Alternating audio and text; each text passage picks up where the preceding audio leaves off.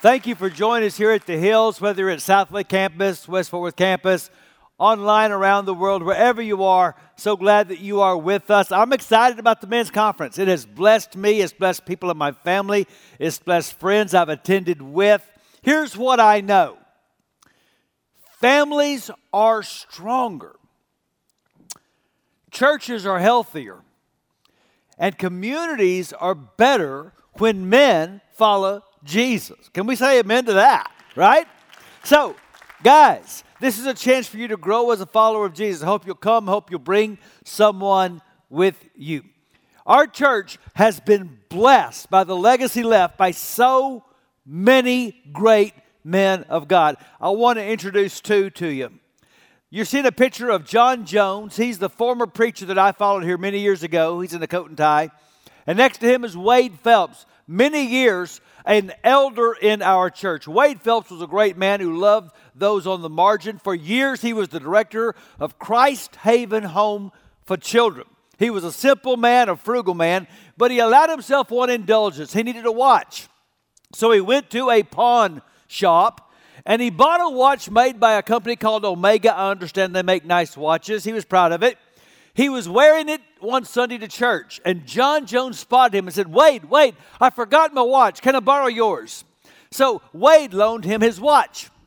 That day, they were having a special offering to build a family life center on the old property of our church. They counted the money that morning in the service, and they came up just a little bit short. So John got back up and said, we are so close. I know we can make it. Could you write another check? Could you give something? Maybe some jewelry you have on. Hey, I'm going to put my watch in the bucket. And he put Wade's watch in the bucket, and they made the goal, and Wade never got his watch back. Because John believed in giving to others, and evidently he believed in giving for others. Because he knew that generosity is genius. Because it is the path to blessing. That's what Jesus said in one of his most counterintuitive statements. Jesus was always saying things that seemed backward. The way to live is to die. The way to be great is to be least. But perhaps for our culture, the most counterintuitive thing he said is recorded in Acts 20. It is more blessed to give than to receive. Our culture rejects that idea. The advertising industry spends multi-billions of dollars to do one thing, make you unhappy until you get something. Our culture says it's blessed to get.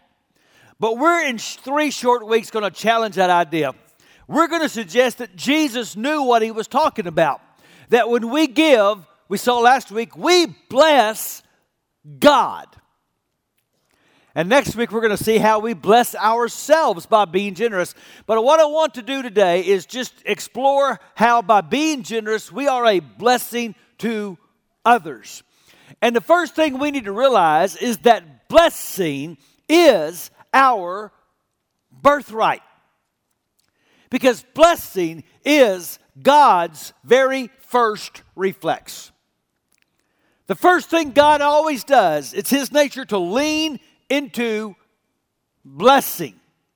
So, for example, Genesis 1, when it says that God made the man in his own image, the very first thing it says God ever did for the man was bless him.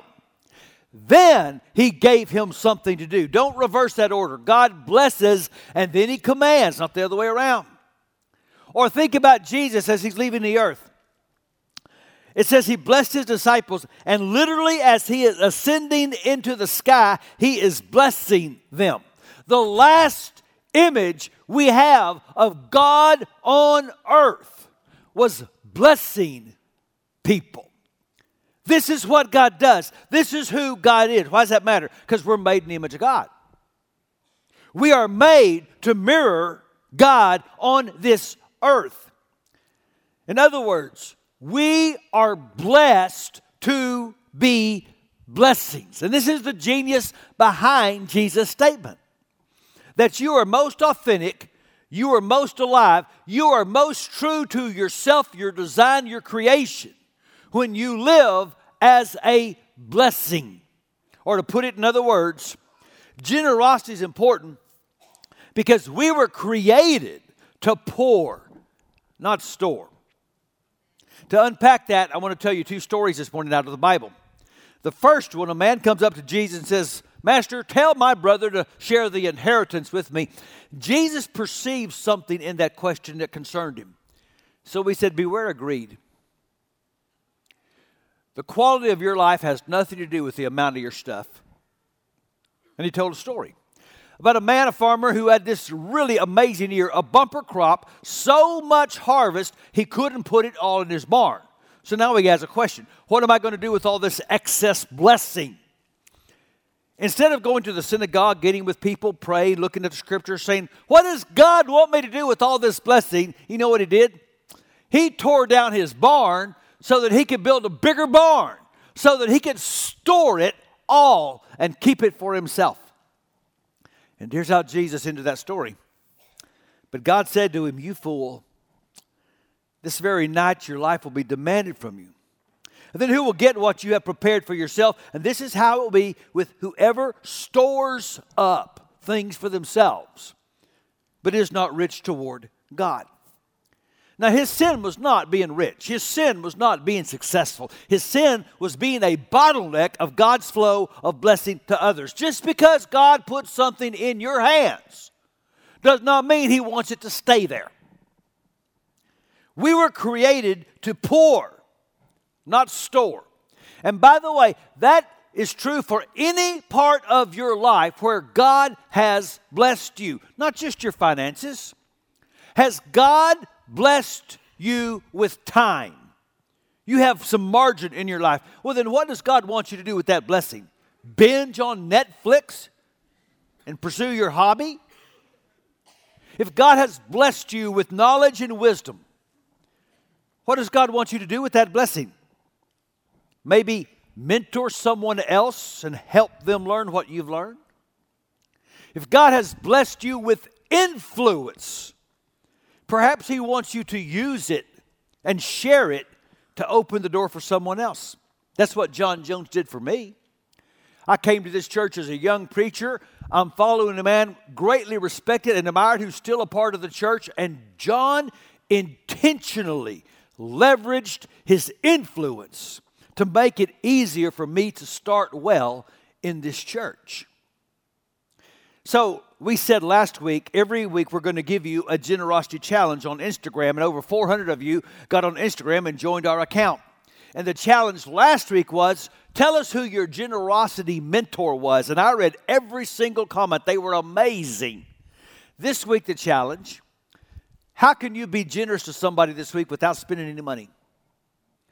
You don't have to spend money to be generous. Generosity is a lifestyle. Here's a thought. What if you decided this week, every time you have a meal with somebody, you'll put your phone up? That you would be generous with your attention. You would look them in the eye and give them all of you through that whole meal instead of checking a screen every 2 minutes. There's all kinds of ways to be generous that don't include money. But understand, there's no way to live a generous life and exclude money. When Jesus said it's more blessed to give than to receive, he's talking about money. And isn't it interesting? That's the one area of our life where we will not acknowledge God's blessing. If I said, well, you look really fit. Well, thank you. God has blessed me with good health. You have a beautiful family. Well, thank you. God has blessed me with a wonderful family. And you're financially prosperous. Whoa, whoa, whoa, whoa, whoa, whoa. I'm not rich. We will not honor God for being so generous to us with finances. So let me ask you, last night, did you sleep anywhere with a roof over your head? This morning, did you turn a faucet and hot water came out that was clean and pure? Did you come to church today in a car? All right, well then you are more blessed than billions of people on the earth. I don't say that to make us feel bad. It's not bad to be rich. It's bad to not be good at being rich. It's a part of my job as a pastor. The scripture is clear. I'm to teach you how to be good at being rich. Look at 1 Timothy 6 with me. Teach those who are rich in this world not to be proud, not to trust in their money, which is so unreliable. Their trust should be in God, who richly gives us all we need for our enjoyment. Tell them to use their money to do good. They should be rich in good works and generous to those in need, always being ready to share with others. This weekend, we celebrate the life and the memory of a man who taught us that regularly, Dr. Martin Luther King, who would often say, life's most persistent and urgent question is, what are you doing for others? He didn't just talk it, he walked it. In 1964, when he won the Nobel Peace Prize, it came with a $54,000 prize. A lot of money back then. He did not keep any of it. He gave it all away for the cause of civil rights because he understood the truth of what Paul said. Tell them to use their money to do good. So that's what we're going to spend the rest of our time doing. It's my job as a pastor to teach you how to be rich, how to be generous to others with God's blessing. There's 3 ways we can do it. 1, we bless others by meeting their legitimate needs. One of the most remarkable things about the early church is that they refused to allow legitimate material needs to exist in their community. It says in Acts 2, they sold property and possessions to give to anyone who had need. Now, let me be clear. They did not go into their attic and get the sweaters with the holes in them and the stained jeans and the broken toys and put them in a sack and take it to the resale shop. Dumping is not giving, okay? Are we clear on that? No. They went into their closet and said, I got 2 coats, and there's a guy in church that doesn't have a coat, and I'm going to do something about that. They gave their best to bless one another because their hearts had been captured by grace. And their example captured the attention of the people around them. Every time in Acts it says the church was generous, it is followed by a growth statement. Here's why. The world lives by the principle of ungrace. The world lives by the principle that the way we decide who's the winner, the way we keep score, is to determine who has the most of something we think is valuable. We call them the haves. And they win. The church comes along and says there's a better way to keep score. We believe that you measure people by their inherent worth to God, that all people matter to God, especially the have-nots.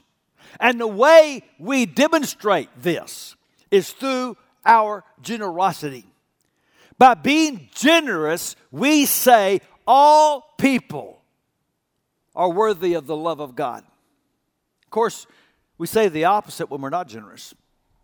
1 John 3, if someone has enough money to live well and sees a brother or sister in need, but shows no compassion, how can God's love be in that person?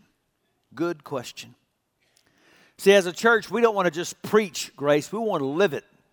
We want to practice what we preach. That's why we give you opportunities to be generous. Every spring, we have what we call our Renew Offering, where we partner with Christ-centered agencies to help people with legitimate needs. Last spring, over 1,500 households in our church gave over $1.2 million to give away to help people with need. Can we celebrate that for a second? That's awesome.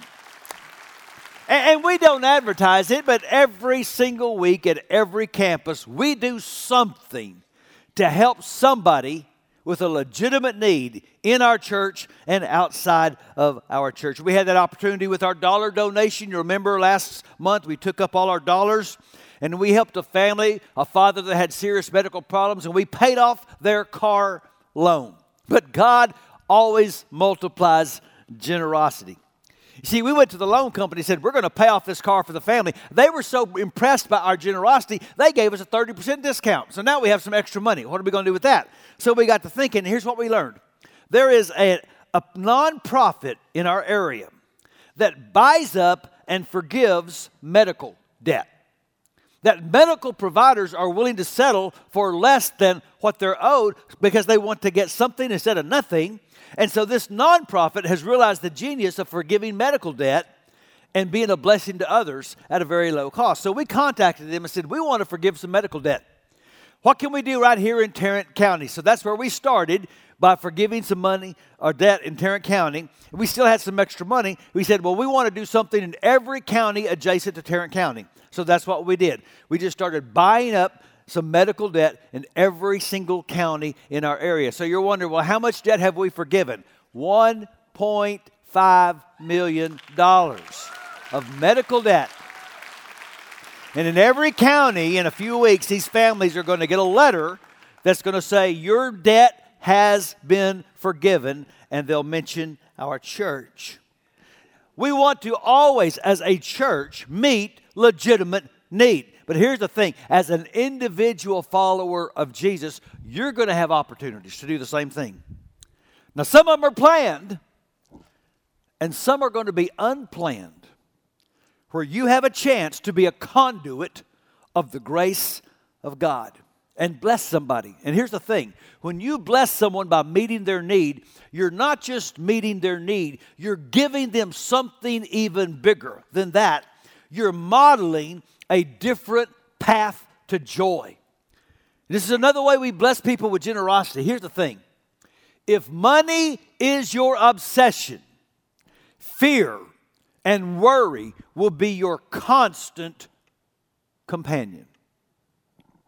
Now, to illustrate, suppose in the middle of my sermon, an officer walked up and said, now, you've seen some officers running around recently. Let me explain what's happened. We apprehended some youths out in the parking lot vandalizing cars. They were taking nails, and they were making foot-long scratches in the paint of the sides of some of your cars. But don't worry, we have apprehended and arrested the young men, and everything's safe. Go on with your service. What would happen? Some of you would think, well, it's God's car. If he wants to scratch on it, that's his business. Some of you would think, well, I hope it matches the scratch on the other side. And some of you, let's be honest, would not be able for the rest of the service to focus on Christ, because you would be obsessed with, do I have a scratch on my car? If stuff is your obsession, then worry will be your constant companion. Expecting stuff to bring you joy is like expecting salt water to quench your thirst. The scripture says, teach them not to trust in their money, which is so unreliable. It's not just unreliable in that it might be gone.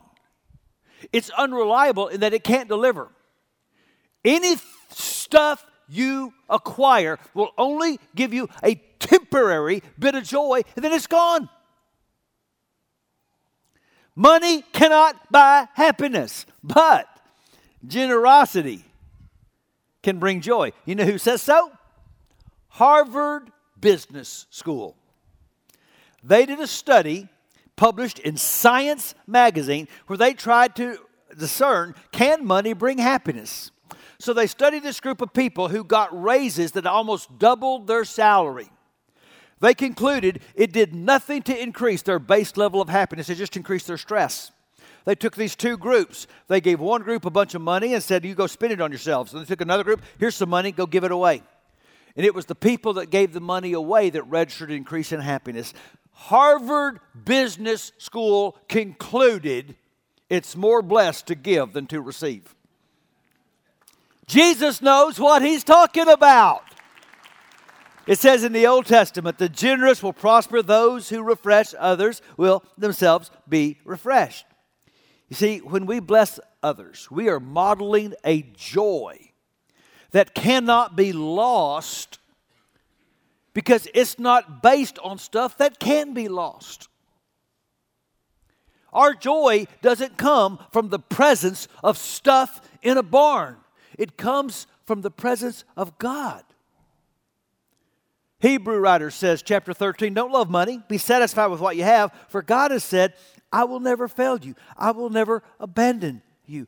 We live in a world so full of tension and unease and fear.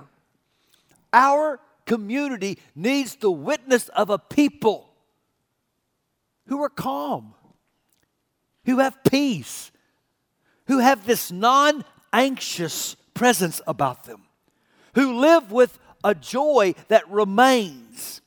Because we have learned how to cling tightly to God and hold everything else loosely. You see, people like that are cheerful givers. And God loves them. God loves cheerful givers because God is a cheerful giver. And people that can give cheerfully love God. And they want people to know the love of God. And so how does generosity bless others? Well, it meets their needs and it models joy, but maybe most important, it blesses others by making good news more available. Now listen to me. Salvation is free. You'll always hear me preach that. Jesus paid for your sins on the cross. Salvation is free. But getting the message of salvation to the world, it must be funded. That was true even of Jesus. Did you know that? Luke chapter 8. Soon afterward, Jesus began a tour of the nearby towns and villages, preaching and announcing the good news about the kingdom of God. He took his 12 disciples with him, along with some women who had been cured of evil spirits and diseases. Among them were Mary Magdalene, from whom he had cast out 7 demons, Joanna, the wife of Chuza, Herod's business manager, Susanna, and many others who were contributing from their own resources to support Jesus and his disciples. Did you hear what it said? How was Jesus able to go on preaching tours and announce good news? He got support. The clothes he wore, the food he ate, the places he slept, somebody was paying for that. Especially some women who had experienced the power of the gospel, who had been delivered from bondage. And they were determined to fund this gospel so other people could experience what they had. And that happened to you. Aren't you glad that somewhere in your past or your family's past, people got saved because other people were generous? You got saved because somebody else funded the gospel and you heard it. Happened to me. My mom and dad getting back together after being separated, me and my little brother, we started going to a church that had a building. We didn't pay for it. We heard a preacher preach. We weren't supporting him. Programming for me and my brother that we weren't funding. I'm standing here today because people were generous and provided for a place for us to come and be claimed by the gospel. Aren't you glad someone funded the gospel so that you could hear it?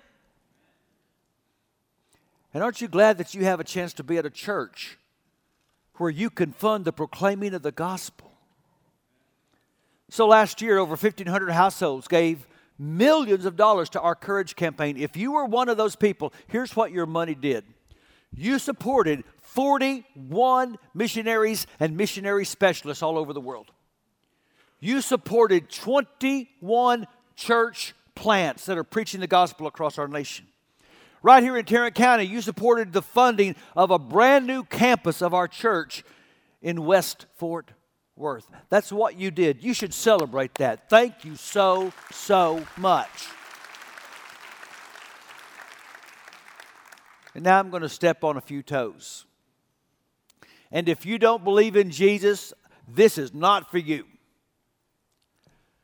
But I'm talking to the person right now, and you declare yourself a follower of Jesus, but you're not funding the mission. There is a huge disconnect between what you claim and how you're living. So I want you to imagine that you own a restaurant, and someone comes in to the building that you're paying for, enjoying the lighting and the air conditioning that you pay for. the ambiance that you fund, the wait staff that you employ, the delicious food that you prepare.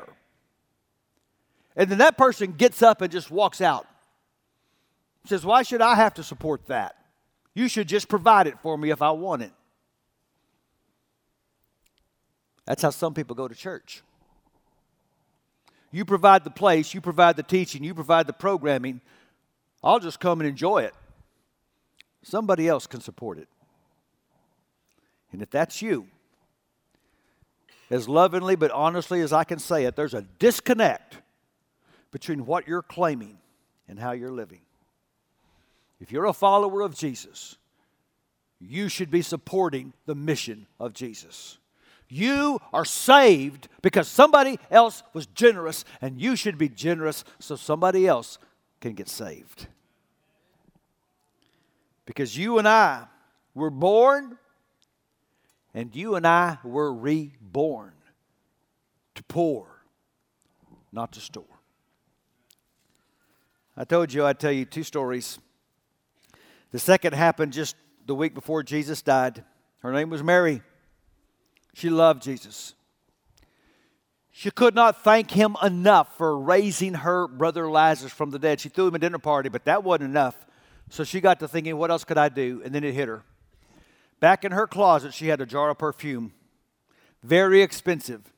It was worth a year's wages. Back then, it was almost unthinkable that a woman could have that much money saved.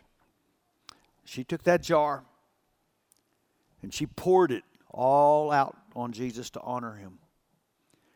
And people said, you're being wasteful. Jesus said, leave her alone. And then he said, wherever the gospel is preached throughout the world, what she has done will also be told in memory of her. And here we are 2,000 years later, still talking about what Mary did. What she did was genius. Because she knew that even though I'm pouring it, I'm not really losing it. Remember, Paul told Timothy, teach people how to be rich.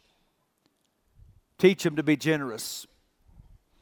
Teach them to use their money to do good. And here's what he said next. By doing this, they will be storing up their treasure as a good foundation for the future, so that they may experience true life. They're storing it up for the future. See, here's why generosity is genius. What gets poured gets stored. Jesus said, I'm going to keep a record of anything you pour for me, even as small as a cup of cold water. I'm keeping track of it. You see, you're either moving toward your treasure or you're moving away from it. It just depends where have you stored it. So I have a friend named Kyle who's a pastor in Kentucky.